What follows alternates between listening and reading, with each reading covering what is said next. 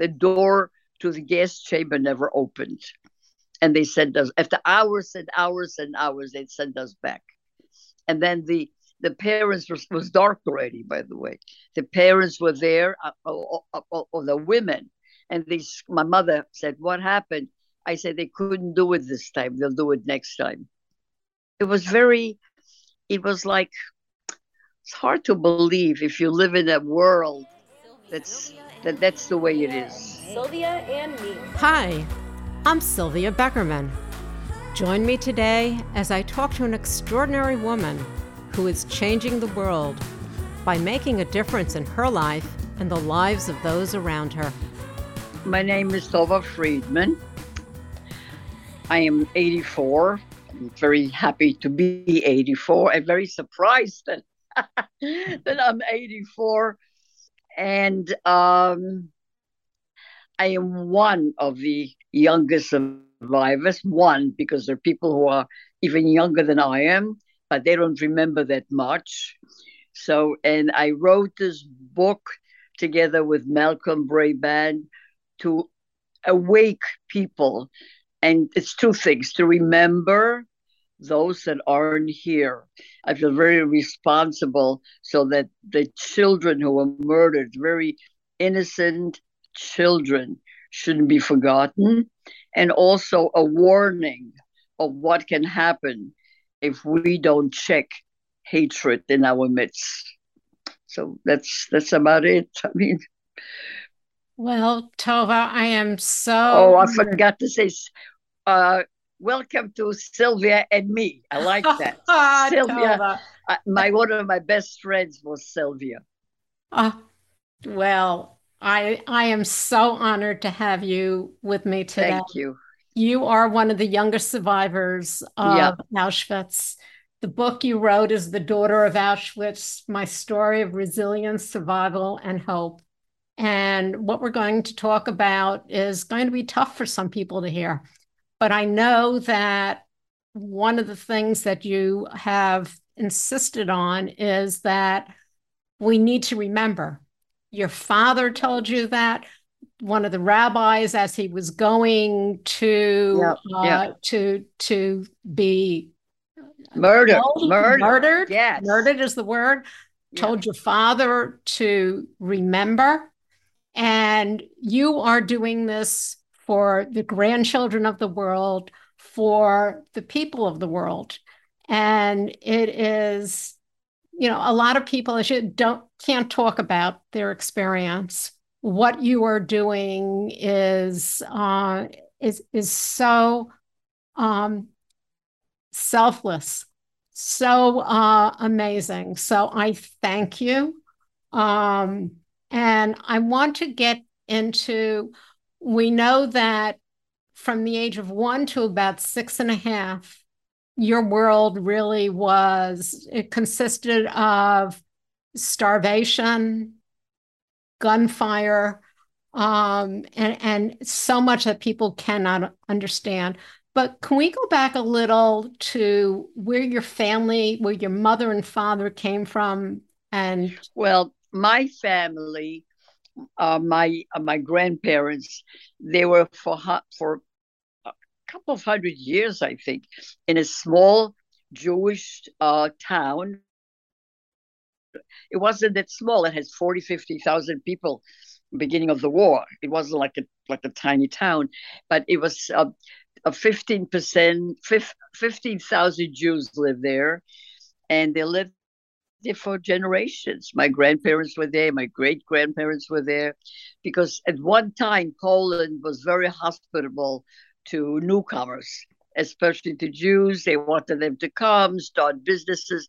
They thought that they would help with the economy, and they did. There were a lot of tailors and a lot of workmen. They were very good workers, and they weren't on the dole. Every time a Jewish community started, there was work. They used to provide products for the people, so that the whole thing was shocking that the same neighbors who used to benefit by the work and the relationship turned away from us, the Polish neighbors. when the Germans came. So and my parents left about a year or two before the war because my father wanted to sort of open up a business in a bigger place, but he came back right when the war started to be with his family, to be with his parents. And at the age of 1, you wound up living in this town. It became a ghetto, a Jewish Right, ghetto. exactly. Right. I think 2. I think I'm not 1940, and I was born in 38. Around that time, when we came back, we went right away to the ghetto where my family was moved. All the Jews were moved to the Now, ghetto. someone would ask, how at the age of 2, 3, 4, how do you remember? Because you have some vivid memories, and in fact, you start off after the first chapter, you start off talking about the tablecloth being under the table. What's interesting is the things I don't remember, I don't know. There may have been lots of things going on, but you can't forget basically, especially since my parents were with me, and my mother had a tendency to talk a great deal. She spoke all the time, almost till she died. So she would tell me what's going on. She would explain why I have to be there, and I was fine with it. She did it in a way that made it normal. That was normal for me. It wasn't uncomfortable. And I heard people. I mean, I didn't have to be there. It wasn't like anybody would make me. It's just that it was good. For me, it was a good place. And I know my parents were right there. My father came home every night. My mother was there. My grandmother was there. And her I remember very vaguely because she stayed for a very short time with us and then she was killed. And then I remember my uncle visiting, and I would get out from under the table and sit on his lap. I remember him very well. So it wasn't a scary time, except the outside was scary, not inside the house. Things changed when you were 4. As you say, Right. you lost your innocence. And you say you looked beyond the tablecloth. Tell us what happened at the age of 4. Oh, I can't even. At the age of 4, I think around that time my grandmother was killed, and I was already seeing the outside more. I could hear more. I knew what was going on. When you looked out the window, you could see people were being shot, especially the elderly. Some of them were being sent away. And my uncle disappeared around that time. And my father said, "You won't see your uncle anymore." I love that man. He was newly married to my aunt, to my father's sister. And then my father came and said that he helped his parents on a truck, and we pretty knew we'd never see them again.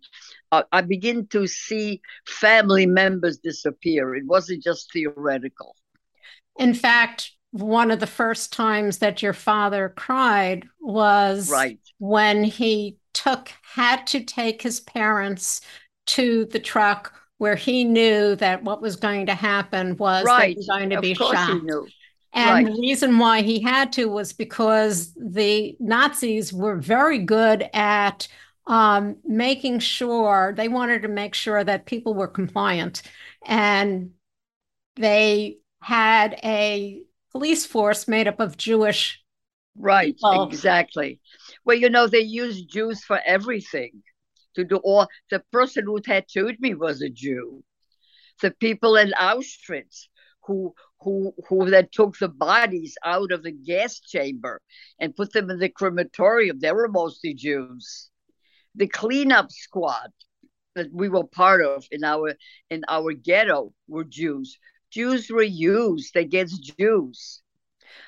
Tell me, you just mentioned the cleanup squad. Explain to people who don't know what that is. Well, when one of the ways I don't know, one of the programs was that they would move people from camp to camp, lots of for psychological reasons, so that you don't get too comfortable and become friends and start a life with people. Although your family was gone, you could have friends. So they would every so often close one camp and move whoever was left in that camp to another camp. And then they would close that camp. I once met a woman at a conference who told me she was in 50 camps and she couldn't remember anything. She couldn't remember when she lost her parents. She doesn't remember. And I remember what she'd said. I never forgot that. She said she had a little sign saying, "Do you know me?" She didn't know her birthday. And they're moving from place to place. So at one time, they decided they're going to get rid of this ghetto, like they did in Warsaw Ghetto. They destroyed all the people, and whoever was left, they killed them. So they closed our ghetto, and they were going to send most of the people. I think. Well, we they went to different labor camps, Blizhin and different. We went to Starhovice, and then the others were sent to an extermination camp. Whoever was left, 30, they left 36 people. That's the number I remember, but it may not have been, because some books I read there were 50 people. Nobody counted people, and we were the cleanup squad because they were always afraid that the Red Cross or somebody will come and they will see blood and bodies. So you covered everything up. You buried the bodies, you cleaned up. I remember going into the room, into the barracks, fixing a pillow and to make it so that if somebody were ever to come and say, "Look what you've done," they'll say, "Show us." There's not even a spot of blood anywhere. So we were left as the cleanup squad before we were taken to the next camp. And they just kept psychologically dwindling down the numbers. Exactly. The elderly Right. had no use for them. Children Right. had no use. Right.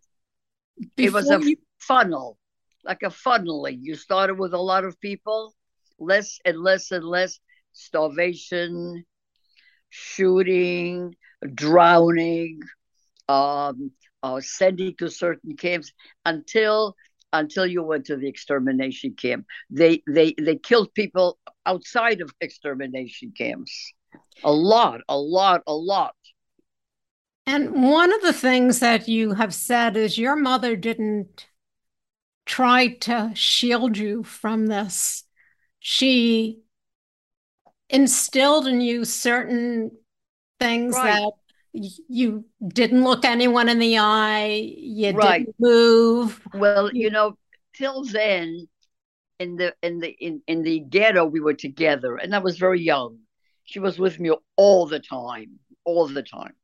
But when we went to the next camp, which was labor, and I was old already, I think I was like 4.5. I would have to be by myself a whole day because she worked in a ammunition factory, as did my father, as did all the adults, everybody. And that's when and there weren't many kids left, but those kids had to fend for themselves, and that's when she was afraid that I'll get into trouble. So she taught me what she thought was protecting me. Well, So she took me to my shooting so I can see that. She instilled in me self-protection, self-care. not only self-protection and self-care, she also instilled in you human sensitivity and a sense of self-worth, even in the bleakest moments. Right. You relayed a Right. story because before you were separated and you spent the days alone, you and your mother, you were able to accompany your mother. She was working in a place where you went through the possessions. Right. Those All who the were killed. women, most of the women did that work. while the men went to some kind of other labor, which I don't even know where.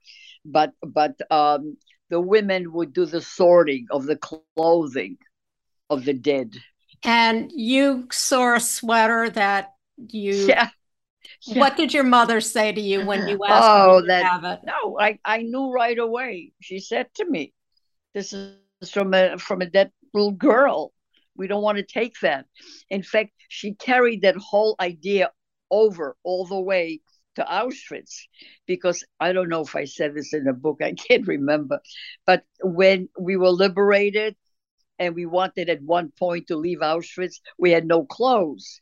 So we would go to all, there were these places, uh, like, what do you call, storage places, bins, not bins, buildings, rooms, gigantic rooms with everything, gold and silver and teeth and eyeglasses. You can see them, some of them now, if you go to Auschwitz. They have them on display.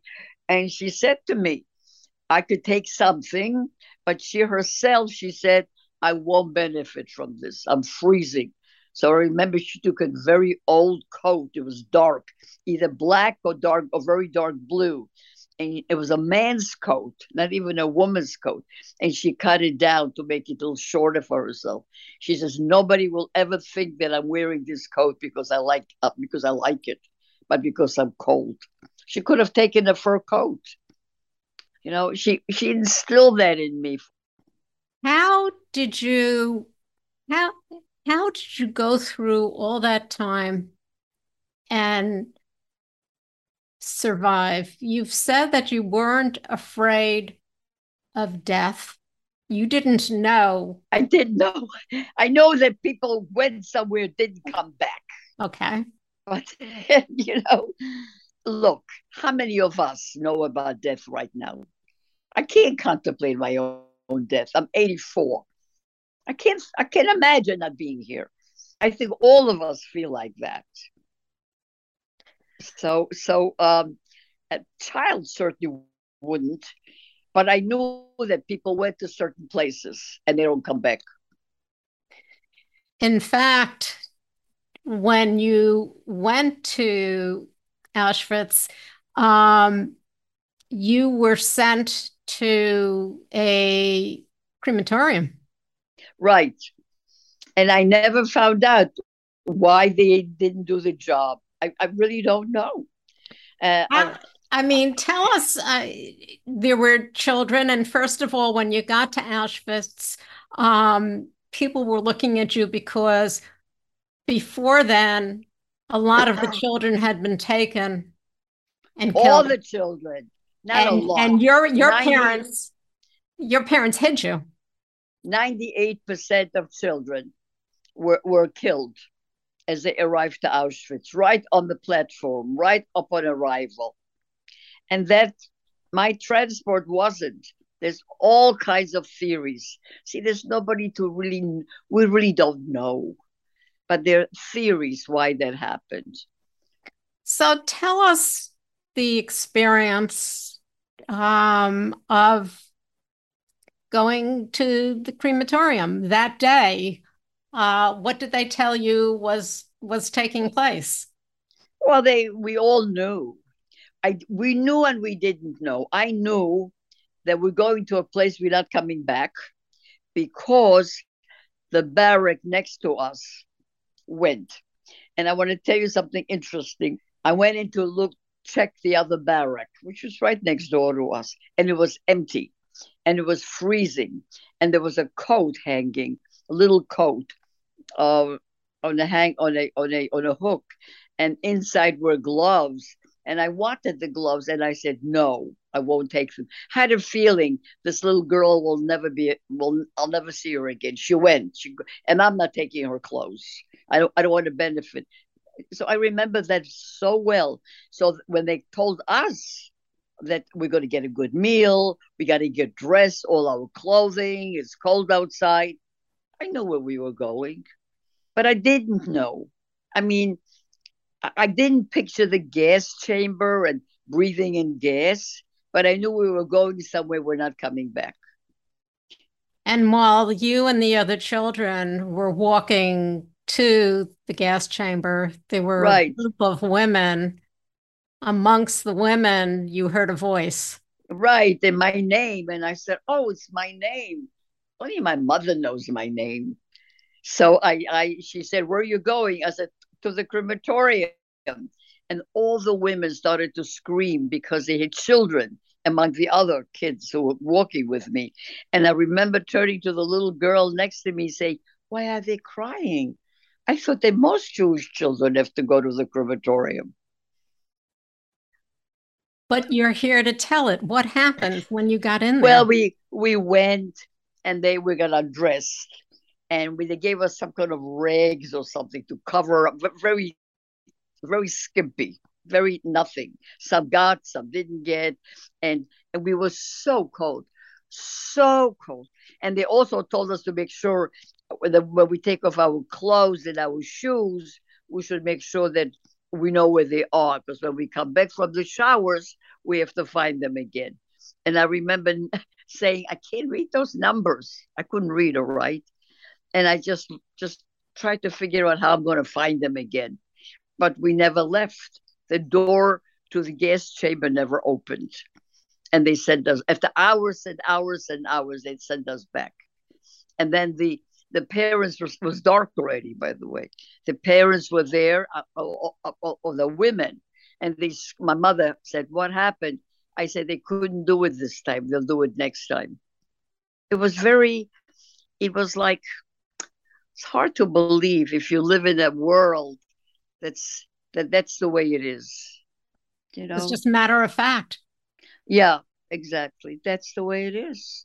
And when you said your mother said your name, no one said your name, no one said your name because you were known by your number, Right, we were known by my number. 27633.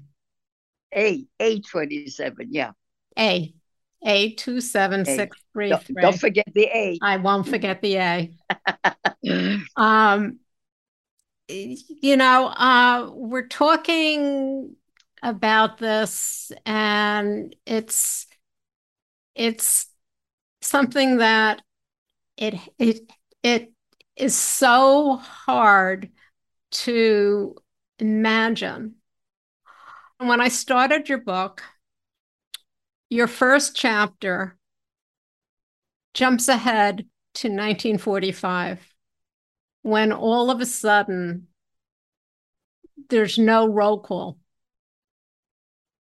As children, you were called out, you were given something to eat, you were called out for roll call. There wasn't anything, and no one knew what was going on. Right, right. You were reunited in some way with your mother. Your mother found you. Right. And then something unbelievable took place because the Nazis were going through and checking to make sure no one was alive, because they didn't want anyone to be able to say they didn't. They didn't want. They wanted no witnesses. That's it. That's the word. Thank you. Word retrieval I don't do anymore, but they wanted no witnesses. Right. What did your mother have you do? Because it's one of the most amazing things, and it shows how you trusted her so much that you were able to do what she asked of you. I trusted her in every single way because I knew that I started trusting. I always trusted her, but I want to go back for a second. When we arrived, and there were these terrible dogs, German Shepherd. They were my height, by the way. I could see their eyes. I was 5.5, and they were very tall, very big dogs. And I looked at. I still remember the saliva coming out of their mouths, and they had muzzles on. And I said to my mother, oh my God, they're going to eat me. I know. I'm going to die. See, this I understood. Gas, I didn't understand, but being torn by a dog, I understood. So she said, no, they're only trained to kill when you run, and you won't run. The moment she said it, I knew I would live because I wasn't going to run. So what I'm saying, I trusted her. So when she took me to the infirmary and found a corpse that she wanted, that she chose a corpse for me, and she told me exactly what to do. It was so easy. I said, of course. Don't breathe out, breathe down, breathe into the mattress, breathe to the floor. Don't move. No matter what you hear, don't get uncovered, don't cry, don't. And I said, I knew what she wanted. She wanted me to blend in with the corpse, which I had no trouble doing. None. But I've been seeing corpses everywhere. And this corpse was warm, must have just died.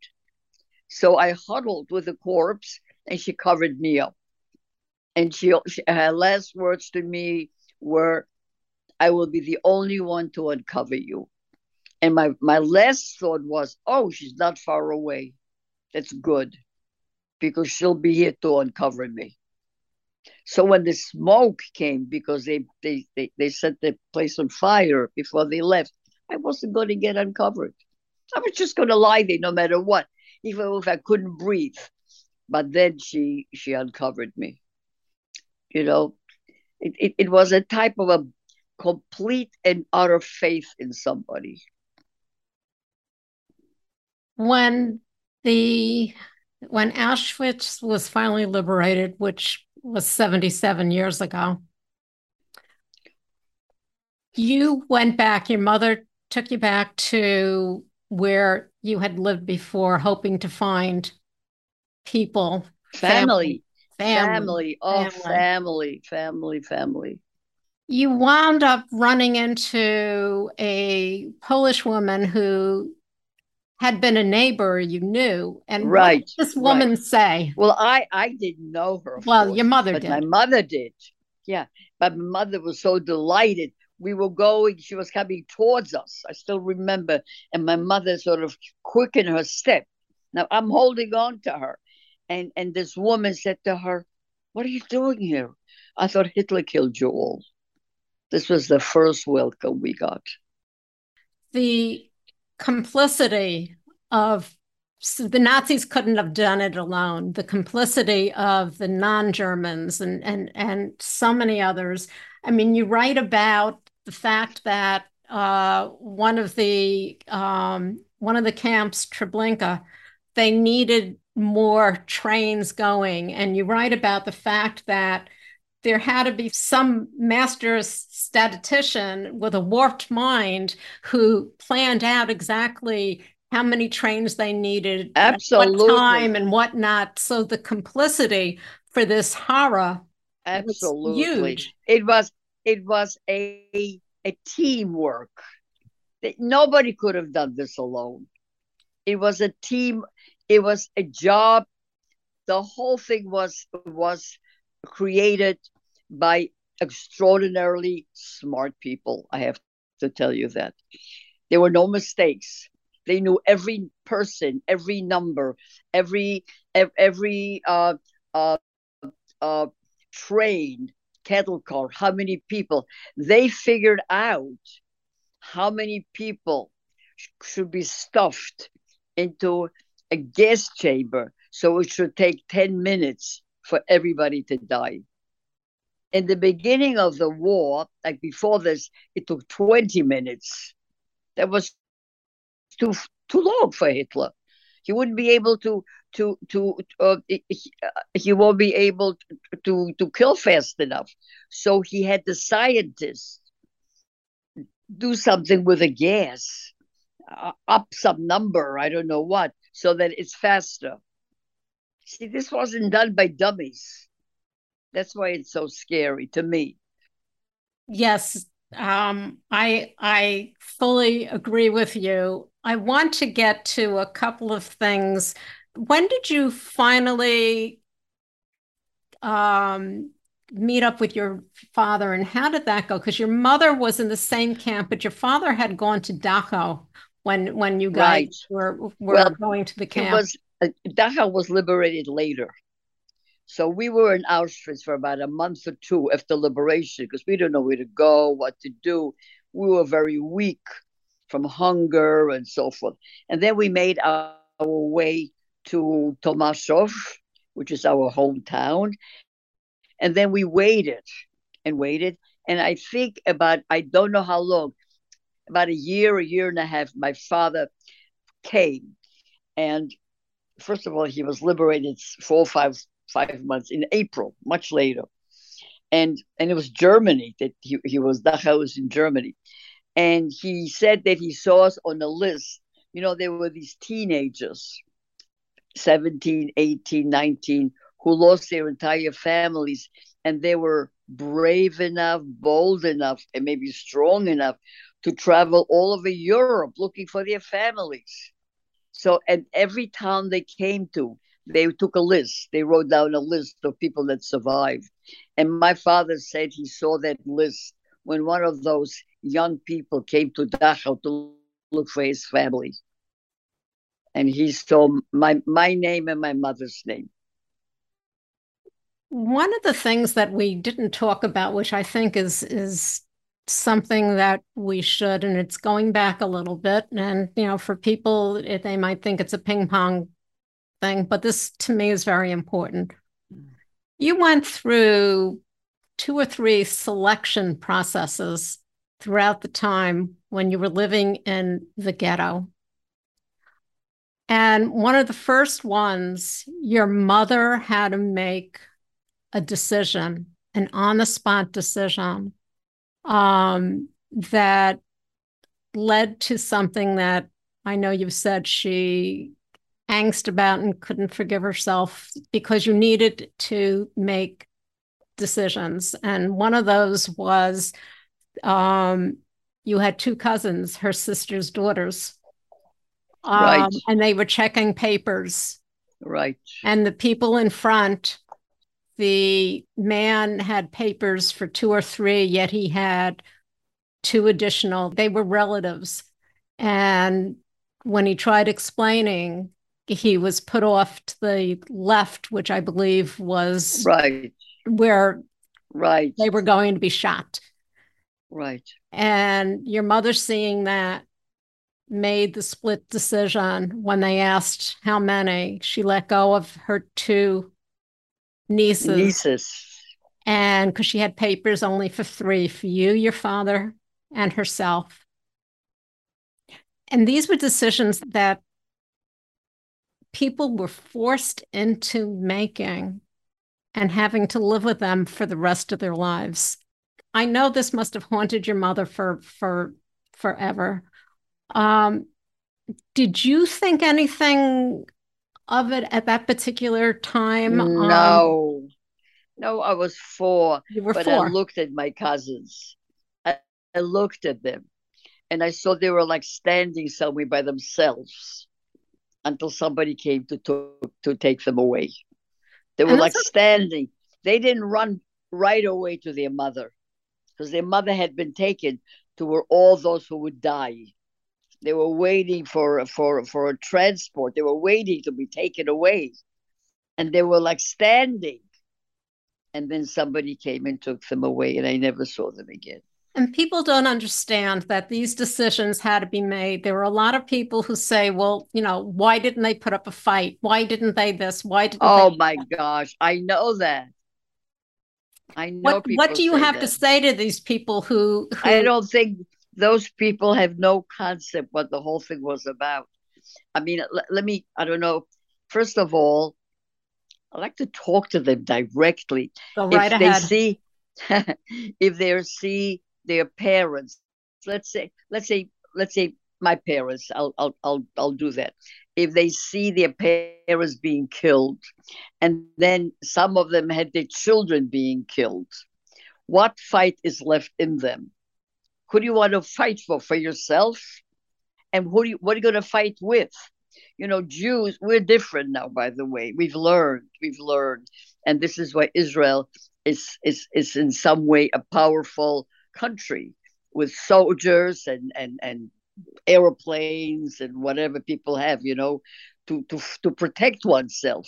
But at that time, Jews, especially from Poland, and most of these who were killed were Polish Jews, we weren't even allowed to kill a chicken. It was against our religion. You can't just shoot an animal and eat it. Only one person in the community could commit murder, meaning killing a chicken. That's committing murder. We know nothing about fighting back or guns or shooting or we just our tradition wasn't like that. And so first of all, our tradition was very, very, very passive. We were scholars or maybe shoemakers and tailors, artisans. We weren't and number one, number two, they took the emotional capacity out of us. When you see the loved one being shot in front of you, you really don't want to fight. I can't see a mother fighting for herself when she just saw three of her kids being shot right in front of her. I can't imagine. I wouldn't. I wouldn't now. I mean, who do you fight for? For your family. If the family is gone, what are you going to do? Your life becomes not that important anymore. It's very, very, yeah, it's a big problem. But there were uprisings, like the Warsaw Ghetto. There were, I think, 26, 27 uprisings. Most of the people were killed. Your mother was your rock. And I know that one of the things you write in the book is the fact that she wanted you to survive. You were very important to her.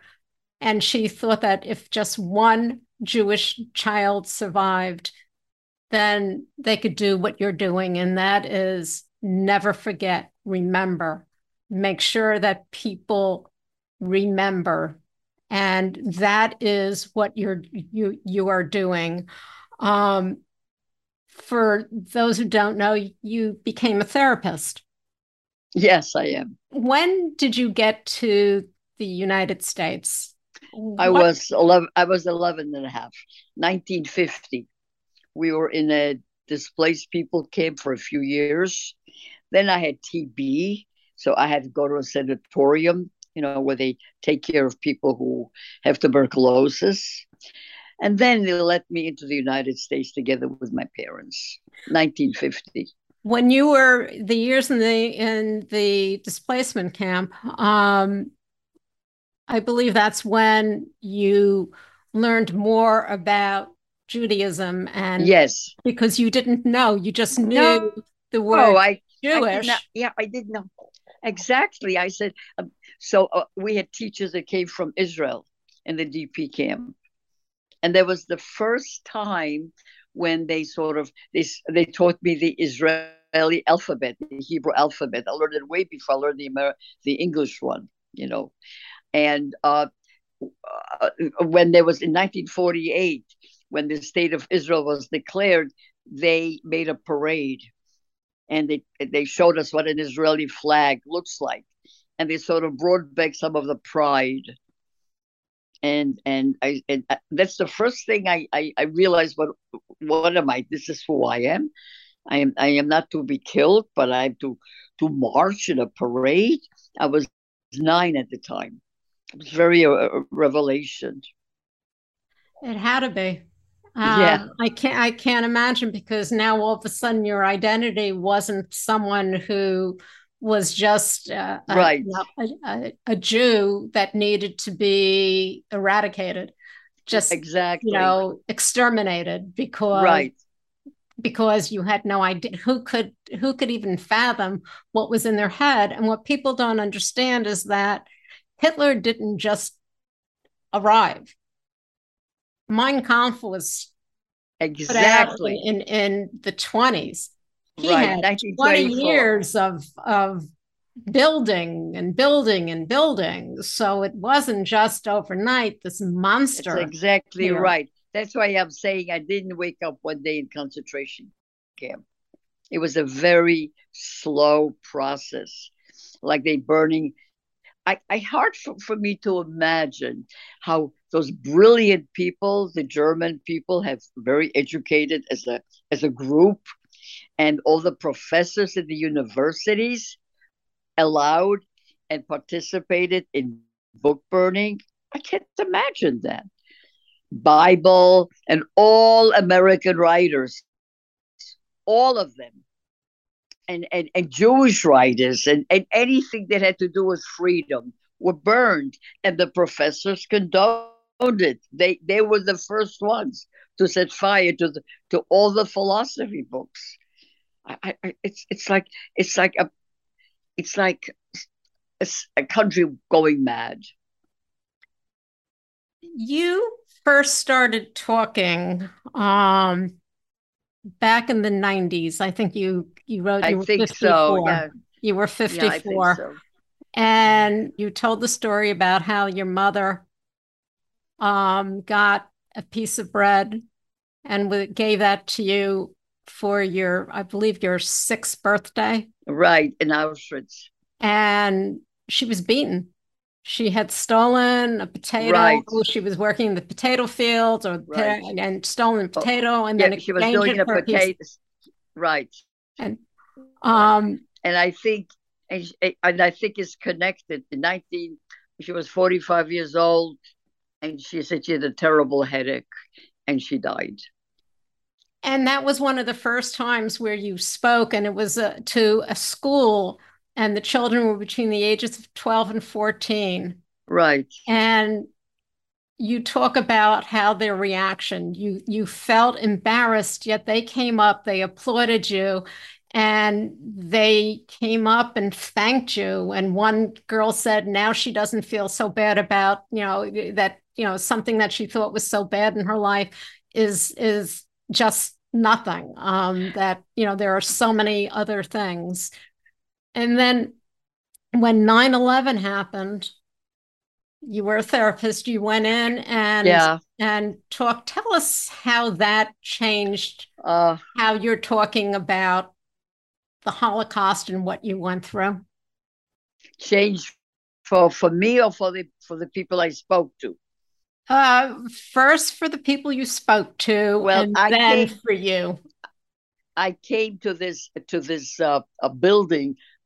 They had been they it was it was like all executive after 9/11 and the collapse of the buildings.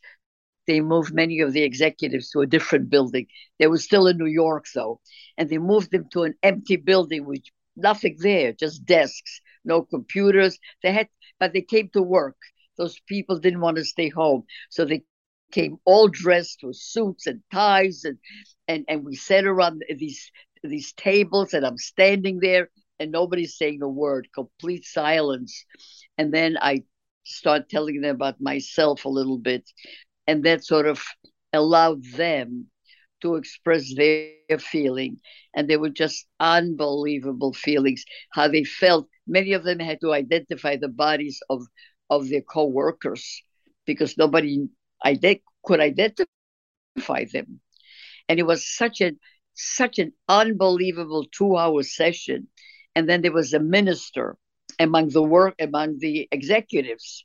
I mean, his role was not a minister at work. He had a church, but at work he was an executive. And he started singing, and they all sang. And I remember, and each one expressed what is the most important thing in the world. And they said their families.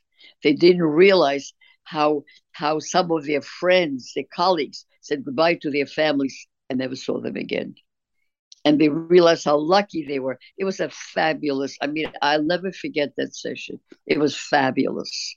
And how And did and that experience change you in opening up more about what you went through? well, I was the director at the time of Jewish Family Service. It was, nonprofit agency, and I started a group for for people who were either victims or knew somebody, whoever wanted to come to the group.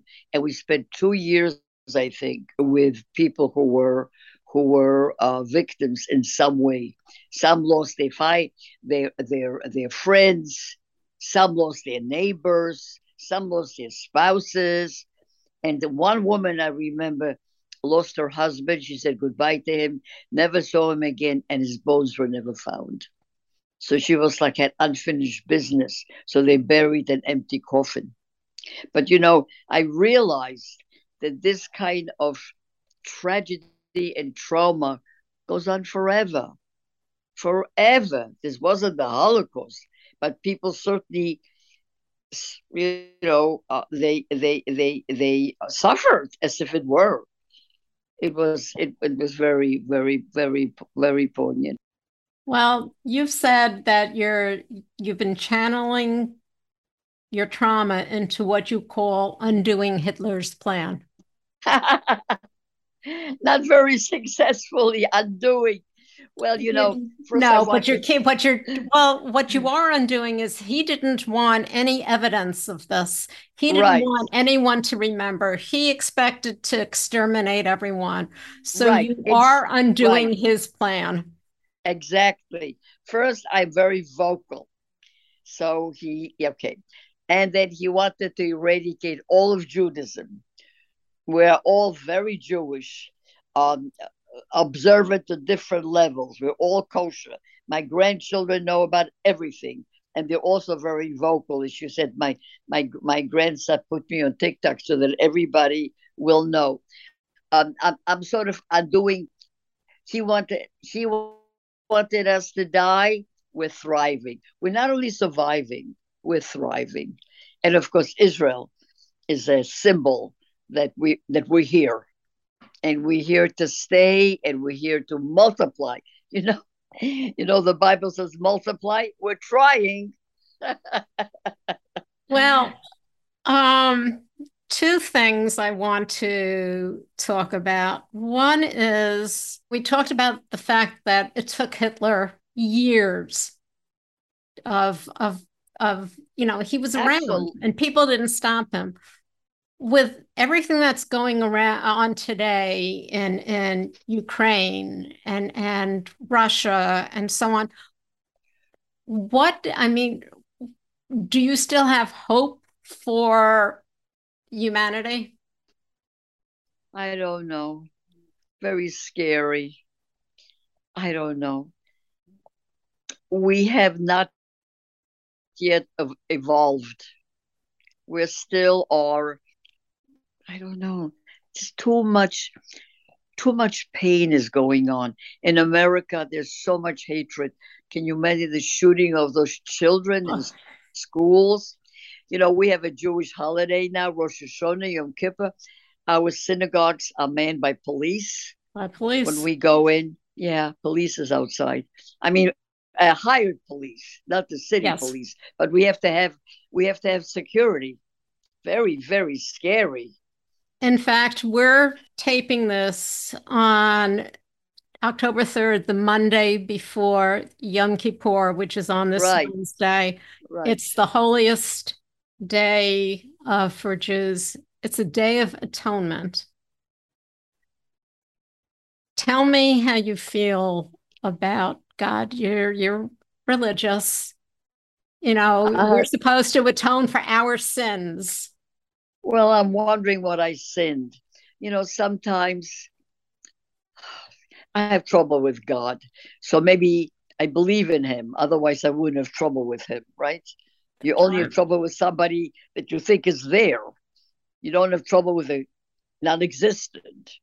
So I guess I do. But when I sit there, I'm going to be in the temple fasting, supposed to fast like 28 hours or something. I'm not sure. I'm going to say, forgive me for my sins. But what I really would like to say, I really should try. You really should ask me for forgiveness. Tova, to young people out there today, what do you want them to take away from our conversation? Well, first of all, I want them to realize what is the end result of prejudice and hatred.